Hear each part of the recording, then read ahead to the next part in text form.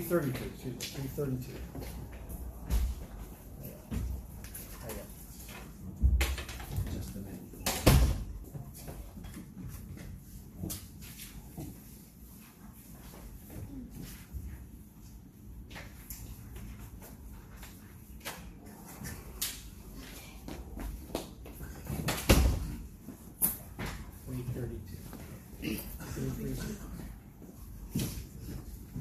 And let's sing all four of these good verses tonight.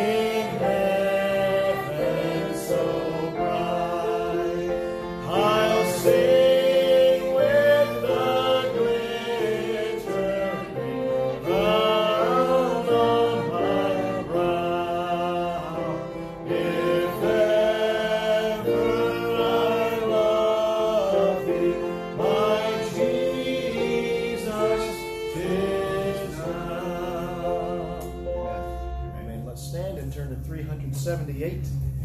378. Let's stand together and sing verses 1, 2, and 4. No, verses 1, 2, 3, and 4. Verses 1, 2, 3, and 4.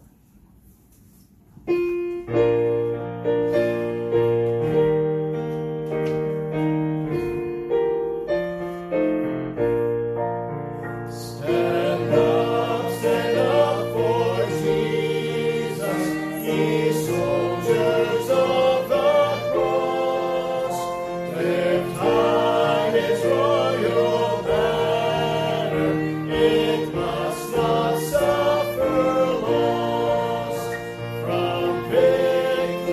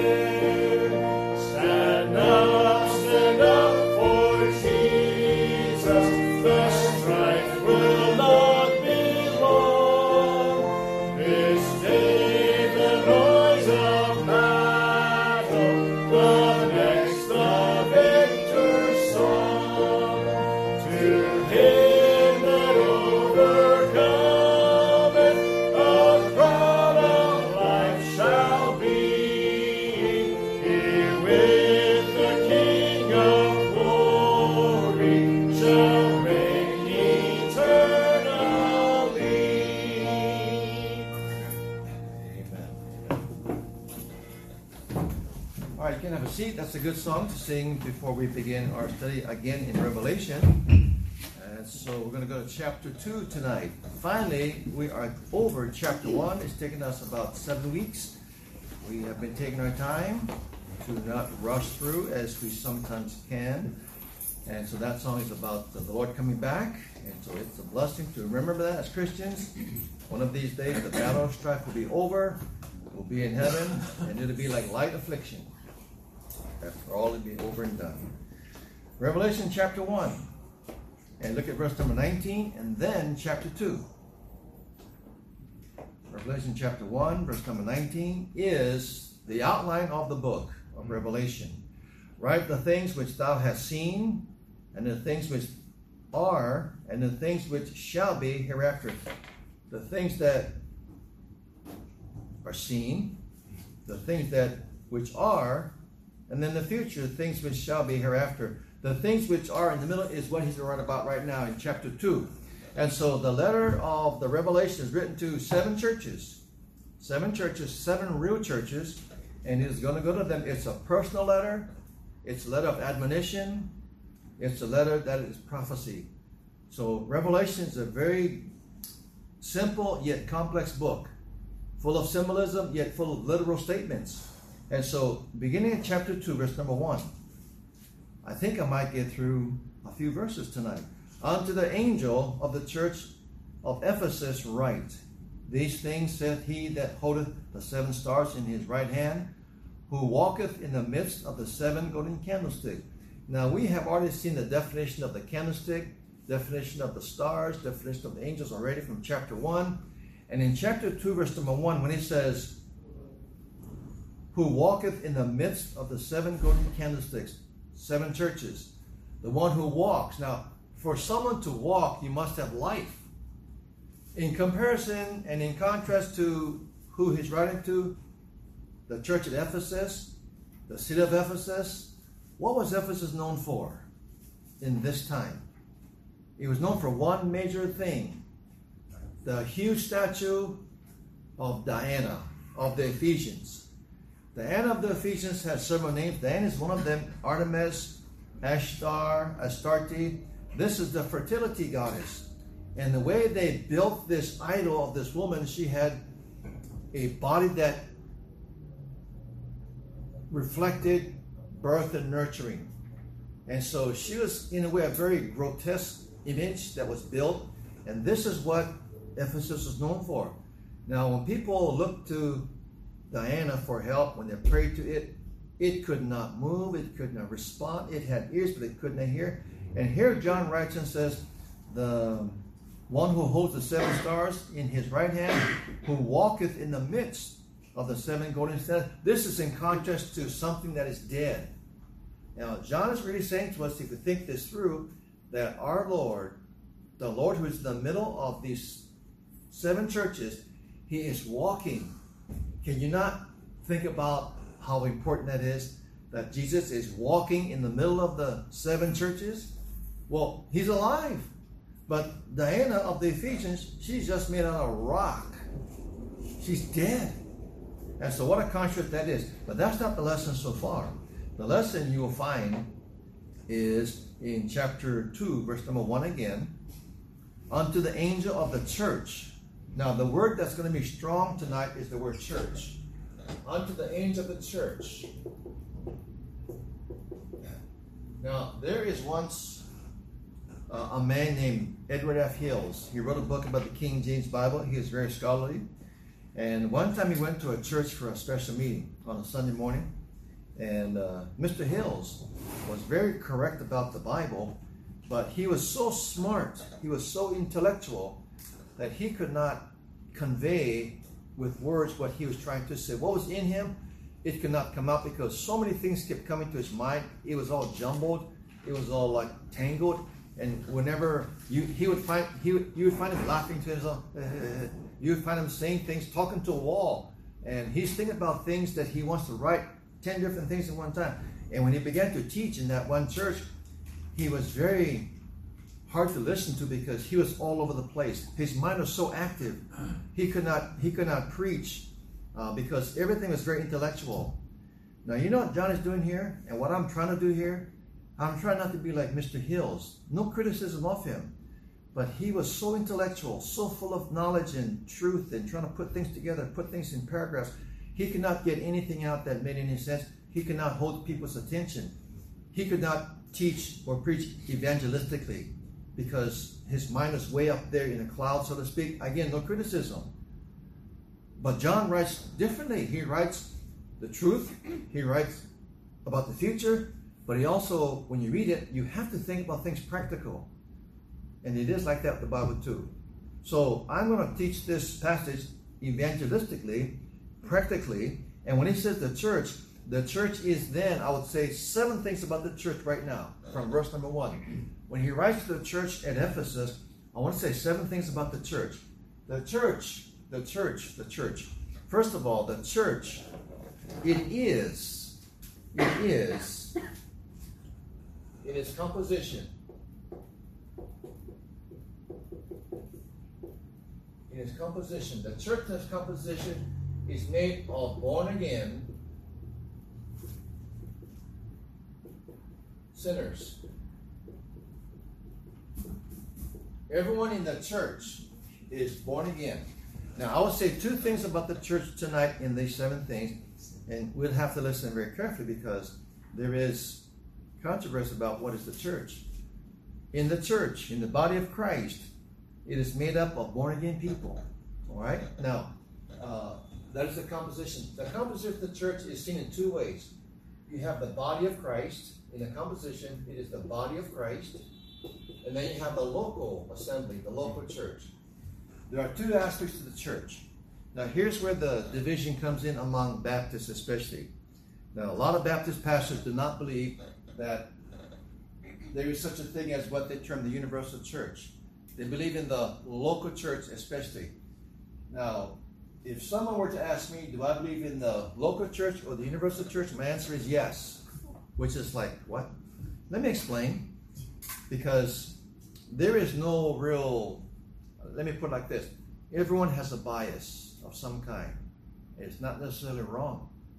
When it comes to the church, we see in the New Testament that everyone who is saved belongs to the body of Christ. 1 Corinthians 12:13. Let's look at that reference. 1 Corinthians 12:13.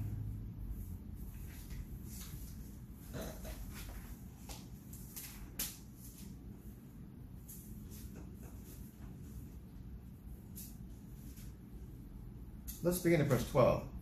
1 Corinthians 12, verse 12 and 13. For as the body is one and hath many members, and all the members of that one body, being many, are one body, so also is Christ. Now, we would think verse 12 is about a local assembly, a local church, but let's read verse 13. For by one Spirit are we all baptized into one body, whether we be Jews or Gentiles. Now, in a local assembly, a local church, do you have Jews and Gentiles? Yes. Do you have people of different nationalities? Yes. Now, keep reading verse 13. Whether we be Jews or Gentiles, whether we be bond or free. Now, in the church of the first century, did they have slaves, Christian slaves in a local church? And did they have free-born people in the local church? Yes. But now he says here, in this body, there's not a Jew or Gentile. There's no one born bond or free. And then watch this. And have been all made to drink into one Spirit. Now, what you're reading here is about a body, the body of Christ that is seen in everyone saved is in this body, the spiritual body, baptized into the body of Christ, put into it, immersed into it spiritually. And this is not water baptism. Now, the other aspect of the church is that it is a local assembly.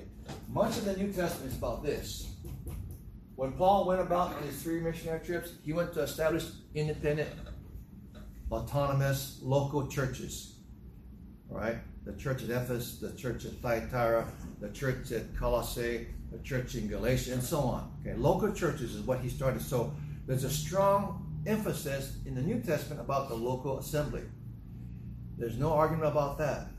And so we have to see it in both terms. So my answer is yes. It was not a joke, really. It was about just being truthful. I believe in both aspects of it. Now, another thing about the church. Some people believe that we should not name the church the church. The church should not be called a church.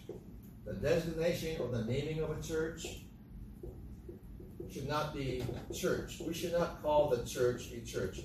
Did you know that experts tell church planters, experts tell existing churches to revise the name of their church to more reflect something of an emphasis of sort? One other reason why people want to change the name from church to something else is because there has been problems in churches.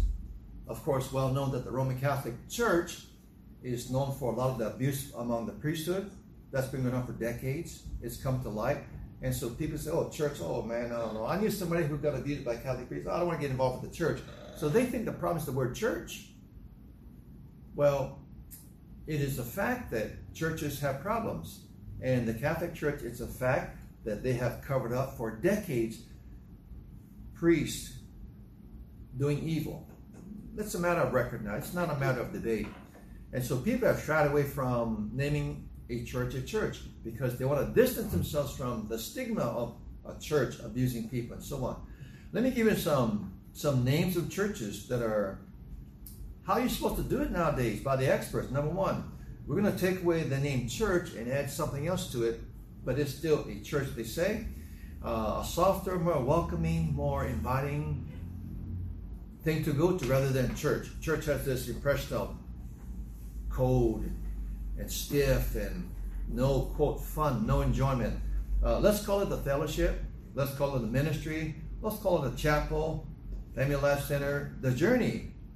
I've seen churches called the Door, Oasis, the Flock, Overcomers, Open House, Abundant Life Center, Christ Fellowship, City of Refuge, Fountain of Praise, Free Chapel. Here's one called Regeneration. Quote, the name will appeal, this is what the experts say, the name will appeal to the young members of society who want to live their Christian lives in a modern way on their terms. How about that? On their terms, while still following the Word of God. How is that possible? I do wonder about that. I'm going to follow the Lord on my terms, but according to the Bible at the same time. Can I tell you something? Sometimes following the Lord means not doing what you want to do. That's right. Sometimes it means you got to, oh, wait a minute. I have to conform to what the Bible says instead. That's right. But this Regeneration Church will appeal to the person who wants to let go of traditional church rituals, but still serve God and enjoy worship. And so these are some of the things going on in modern times in the name of the church. Now, I'm not saying that these people are bad people or they're not saved. I'm not saying that at all. There are some good churches that are not Baptist churches, but they're Baptist in what they really practice and do, but they don't call themselves Baptist. There's like that around, you know. There are Bible churches in North Carolina that are solid, like independent Baptist churches, maybe even better, but they're not called Baptist churches. And so, but people want to change the name. Here's one called the Burning Metal Foundry. A church called the Burning Metal Foundry. The church that's all about you. That's kind of quirky. The church is all, it's not all about us. That's right. It's not all about us. It's about Jesus Christ. Here's something else about the church. When he says, unto the angel of the church of Ephesus, I'm thinking about all these things. It is a local assembly. It is a called out assembly of saved people. Now, let me ask you this question. Let me think this through with you.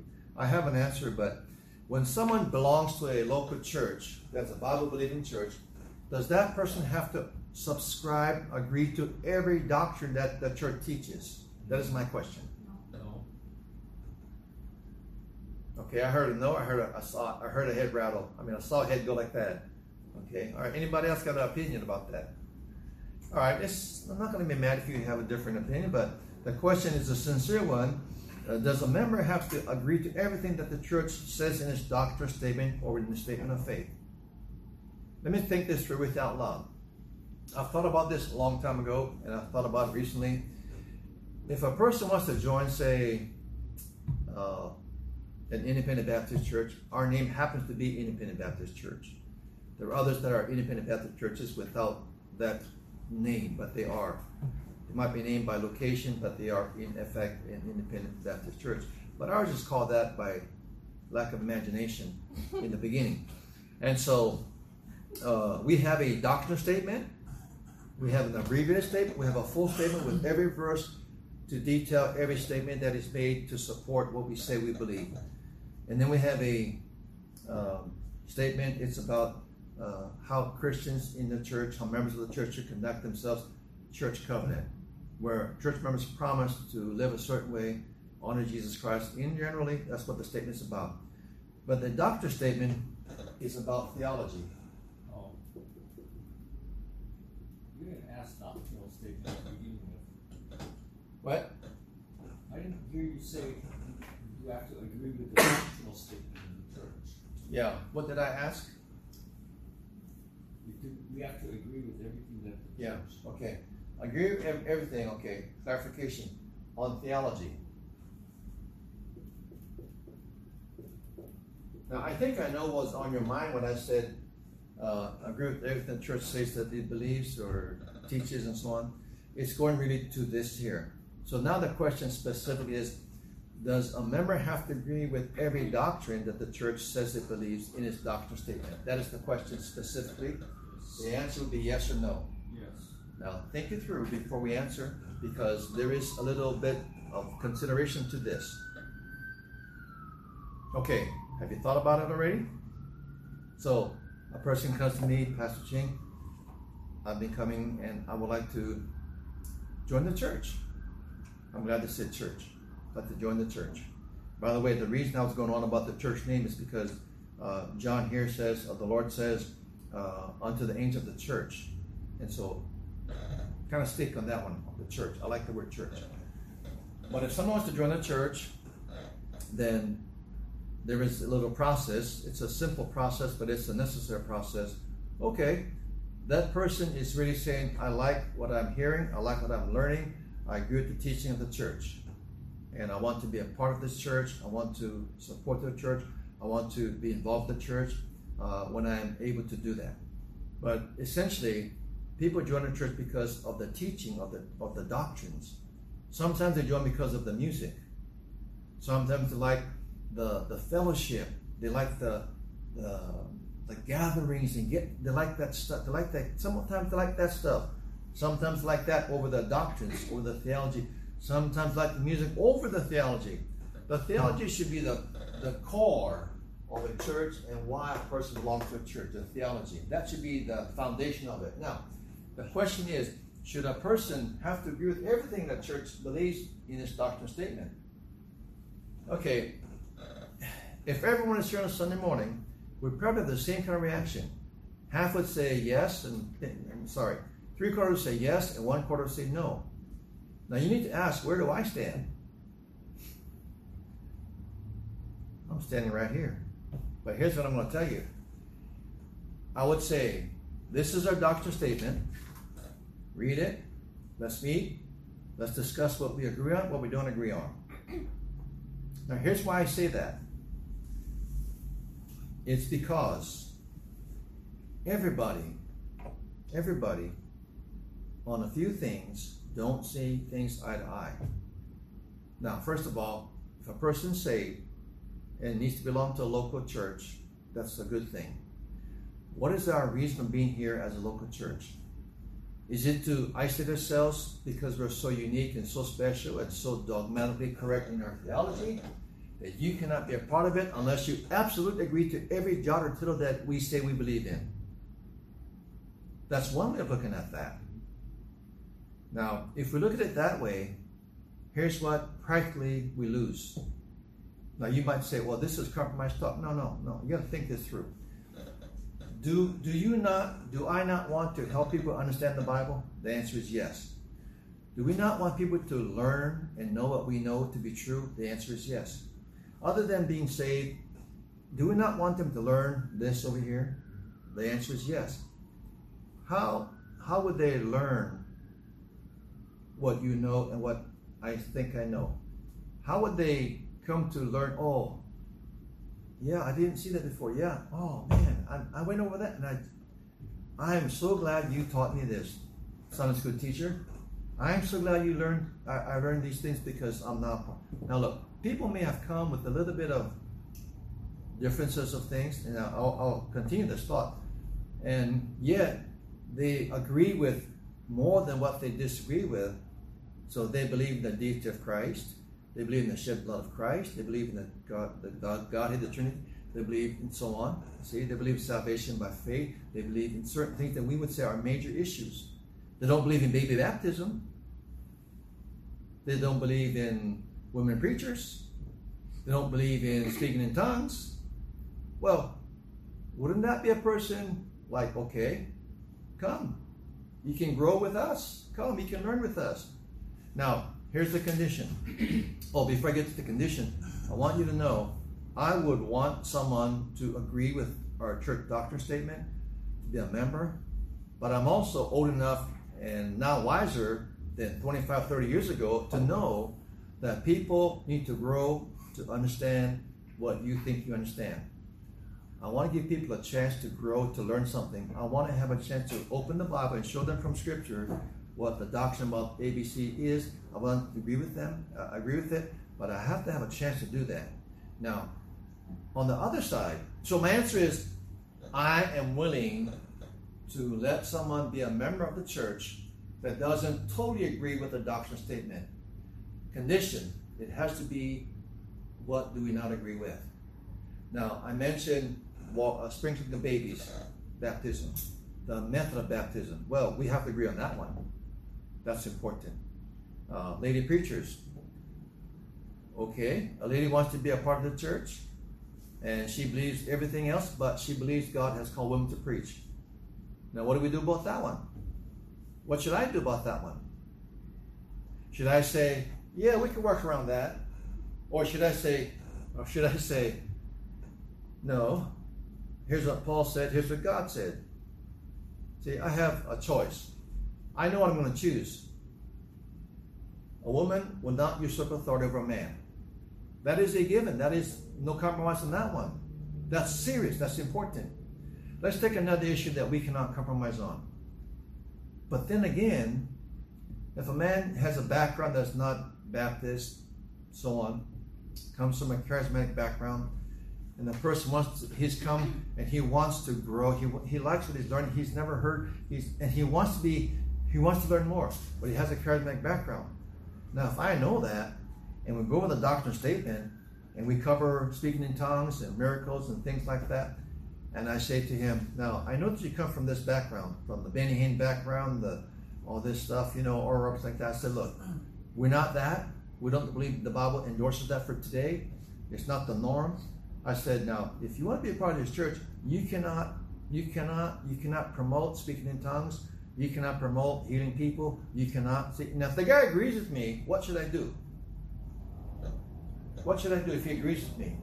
If he says, I'm going to subject myself to the Word of God, what am I going to do? Am I going to say, no, I'm sorry, your background is not, your heritage is not so good? Listen, the church is not to just pick off people from other Baptist churches because they believe the same. We're to reach into our world, and there's people who have been in false doctrine. I want to help them to get straightened out. Now, if they want to come, my condition would be, okay, used to speak in tongues for 25 years, but now we don't. I said, look, you like rock music? We don't have rock music. We don't have praise bands and worship bands and all that kind of stuff. If you want that, don't come here because we're not going to give it to you. That's what I'm going to say. I'll be kind. I'll be a gentleman. I'll say, look, that's not what we do here. We want you to be here. We think we can help you grow. But you have to understand, this is not what we're about. It's not about you and me appeasing you and appeasing this person, appeasing this person. This is not what this is about. This is about us believing that we have correct theology, correct doctrine. And if you want to learn that, you're welcome to come and learn. And if you join, you have to be willing to submit to what our doctrine statement is. You may not personally agree with it, but you cannot promote it. You cannot promote your stuff. You cannot promote your stuff. You cannot promote speaking in tongues to somebody. You cannot have lunch with someone and say, your pastor, he's kind of too narrow. He says we cannot speak in tongues, but I have been so close to God because I spoke in tongues. You cannot do that. And that's what I would tell them. And you like rock and roll music, you like rap music, you like contemporary music? I said, okay. We sing from hymns. We sing from hymns. I say, we don't have what everybody else seems to have. We're not going to appeal to everybody like that. I said, we have convictions about music style, worship style. And I'll tell this person, if you want to be a part of this church, you know what you're getting. there's not be any surprises from us to you. But if you want that, and you can learn to get along with that, and not undermine things, okay, that's a different story now. Now it's more thumbs up now. So you see the difference over here. I hope you see the difference, because there is a difference. And the church is not for perfect people. That's right. The church is not for people who know everything. If they know everything, they don't belong in church, they belong in heaven. Not everybody knows everything, but yet we have to have order, because the Lord does not deal in confusion, but He's a God of order. And there's a body of doctrine that people should comply with.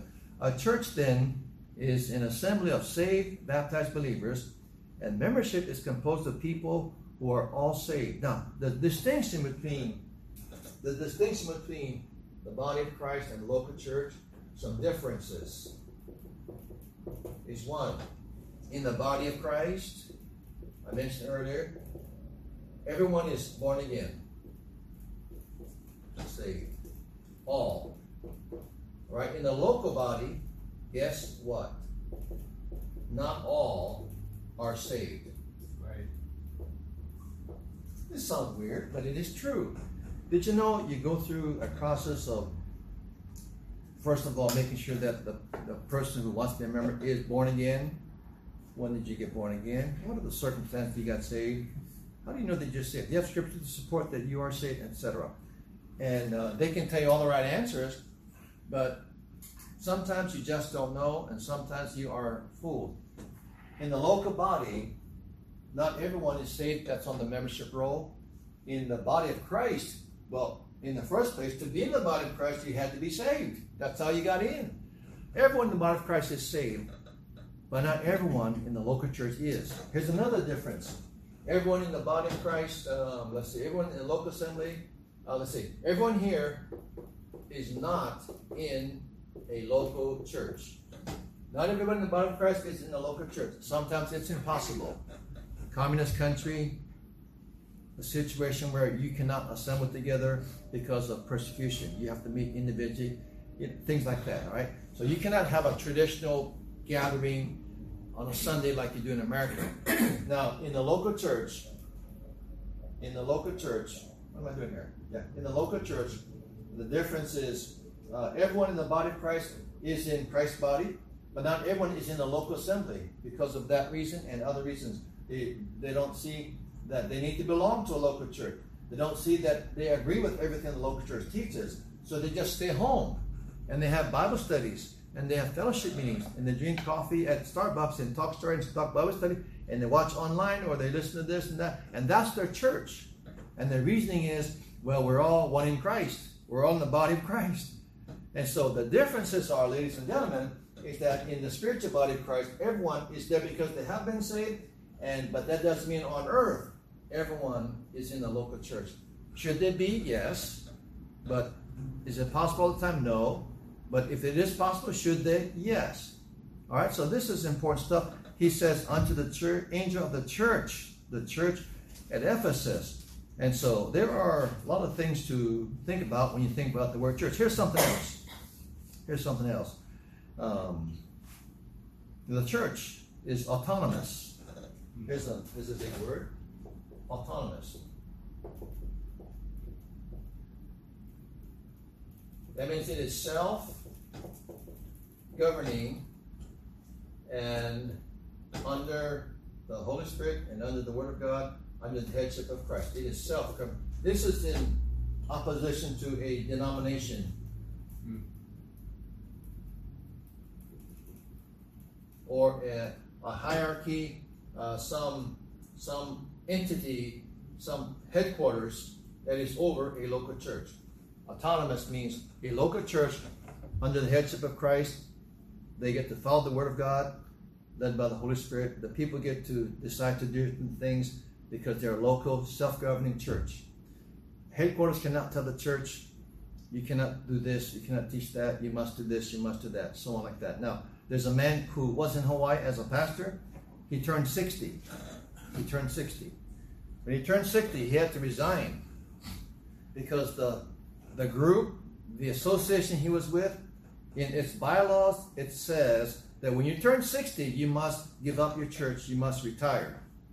So that church no longer has him as the pastor. They wanted to keep him, but they couldn't keep him because of the denominational setup. He had to resign, he had to retire.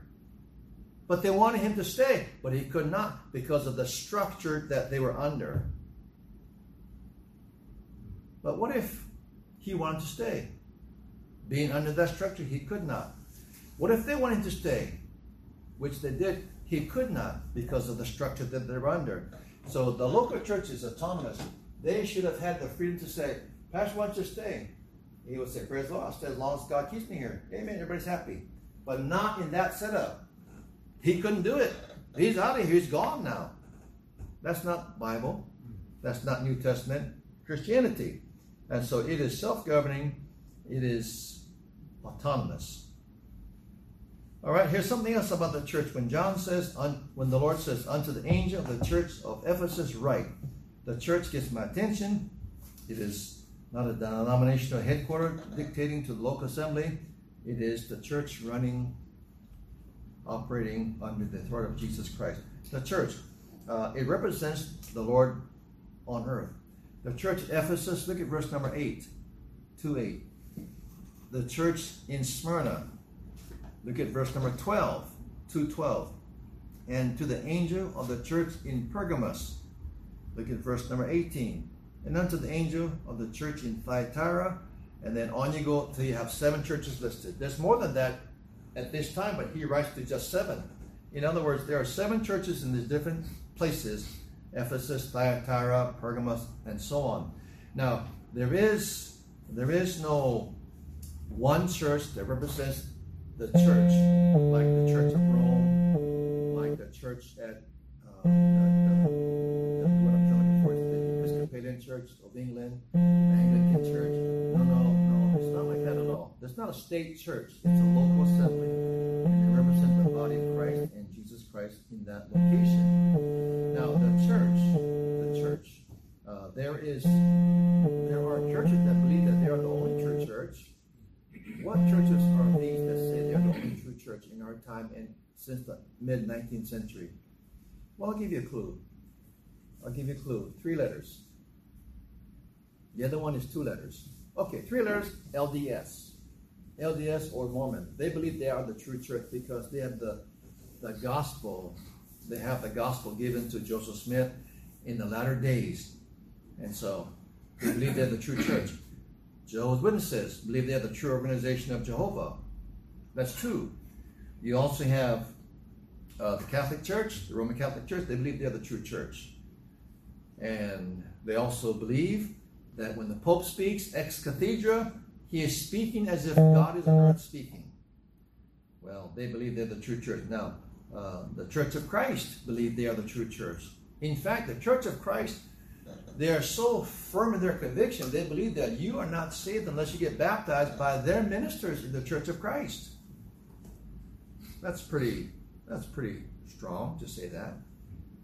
You can't be saved unless you're baptized in water, and you're not saved unless it's our ministers that baptize you. So they believe that to be very true for them. And so there's many local Bible-believing churches around the world. A lot of them King James Bible-believing churches. But none of them would say, we are the only true church. They wouldn't say that. They're not silly enough to say that. The church. There are many ministries of the church. There are many ministries in the world. Number 5. There are many para-church ministries. They're not churches. A paralegal is someone who works in an attorney's office, but that person not a lawyer. They are an aid to the lawyer. They do a lot of secretary filing, things like that, and write letters and typing calls and stuff. They're not a lawyer, but they are paralegals. And so there are ministries that are not churches. They have no pastor. They take no offerings. They take no tithes. But they do things. They print Bibles. They print literature. That's good literature. There are people that are good in financial counseling. They have those ministries. There are people that have trade ministries where they teach people, young men, how to use tools and how to fix cars and all these kind of things. There's mission agencies, and there's government policy watchdogs. There are Bible colleges, music training, and helps ministries. They're not churches, but they help the church. They could not be considered a church, but they help churches. Some people are so strong on the local church. Where am I? They're so strong on the local church that they dismiss a lot of these parachurch ministries because they're not a local church. They do believe, I believe this, that it's through the church that the word is evangelized, but you need the help of parachurch ministries to help evangelize the world through the local church. Tracts are printed not by a church, but by a publishing place, and the church gets it, and they pass it out, and people get saved, and so on. So it's through the church. A parachurch ministry is not a church, but it's not a problem.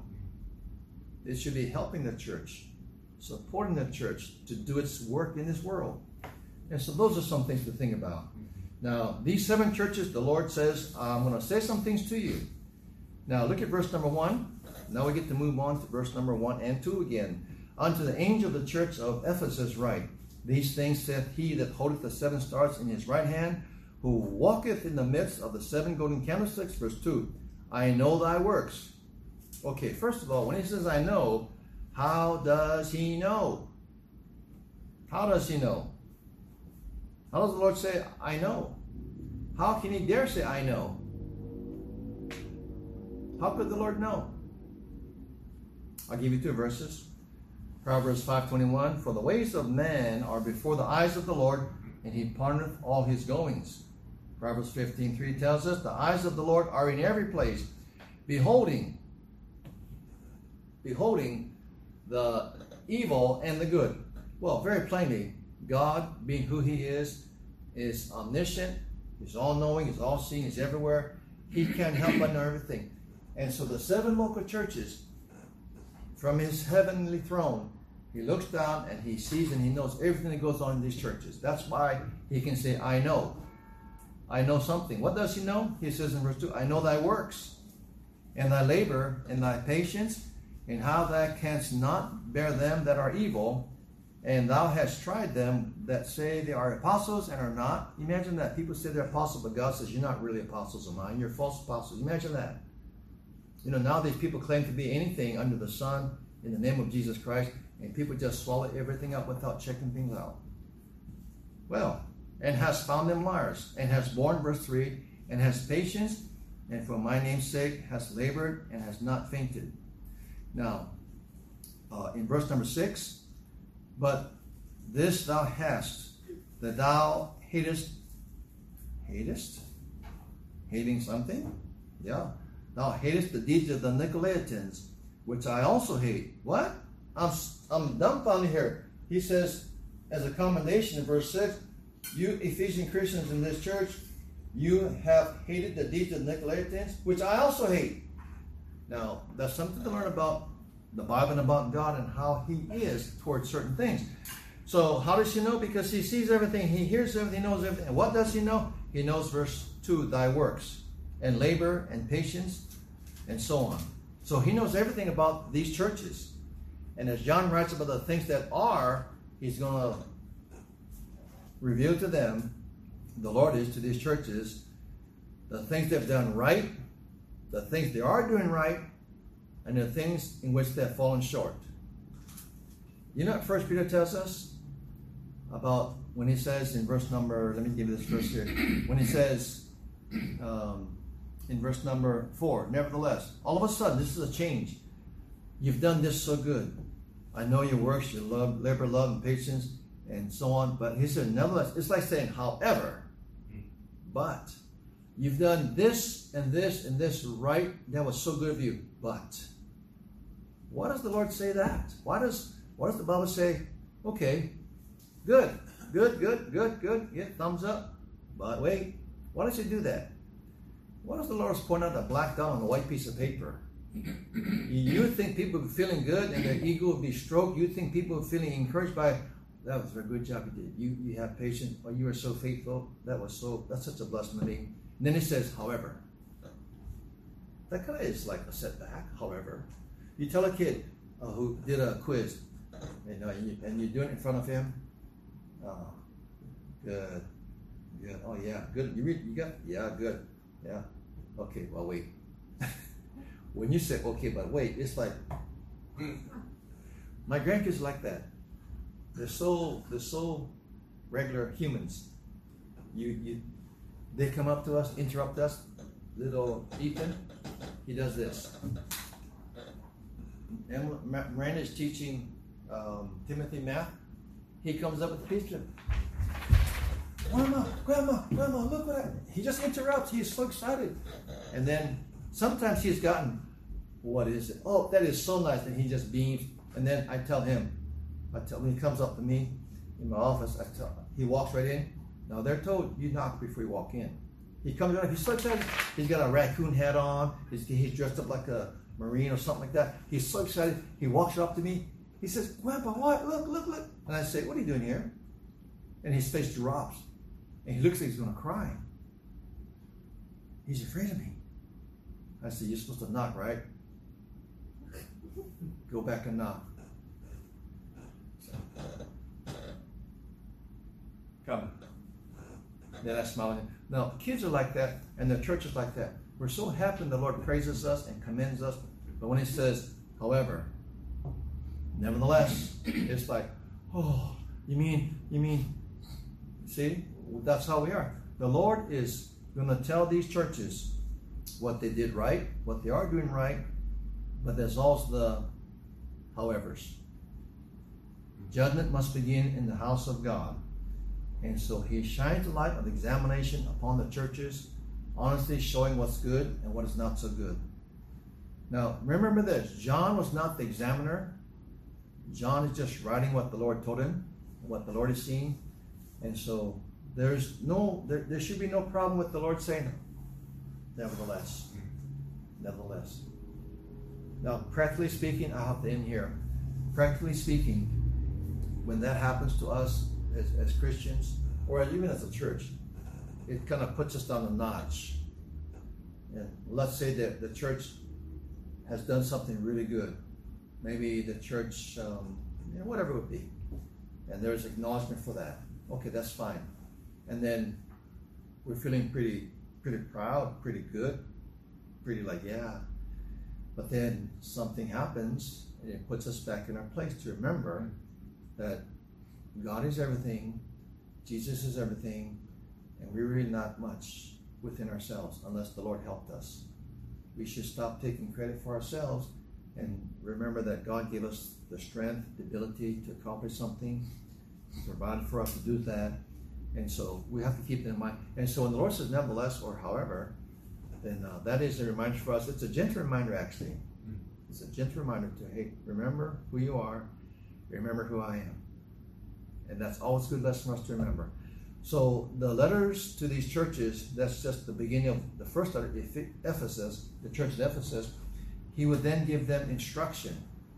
He gave them commendation. He gave them a gentle rebuke. And he gives instruction. Let me look at that one with you and then I'll stop. Look at verse number 5, 2:5. After he says in verse 4, nevertheless, I have somewhat against thee, because thou hast left thy first love. Look at verse 5. Remember therefore, instruction. Remember therefore from whence thou art fallen, and repent. Instruction. And do the first works. Instruction. And then there's a warning. Or else I will come unto thee quickly, and will remove thy candlestick out of his place, except thou repent. Instruction. Look at verse number 7. He that hath an ear, let him hear what the Spirit saith unto the churches. To him that overcometh will I give to eat of the tree of life, which is in the midst of the paradise of God. Now, there's a lot to be said the next time, because just no time tonight. But I'm going to cover what these verses mean. But you do see so far, there is instruction given, encouragement along the way. And that's the nature of our Lord. It's because God does care for us and loves us and wants us to be the best church we can be, the best Christian we can be, to God's glory. Okay? Any questions? All right. Well, that's it tonight. I'm glad someone was listening by the camera. And so that is Revelation 2, verses 1, or verse 1, really. Okay, let's pray. Thank you, Lord, for the word. Yes. Help us, Father, to appreciate it, to practice what it says. We sure thank you for giving it to us. We pray in Jesus' name. Amen.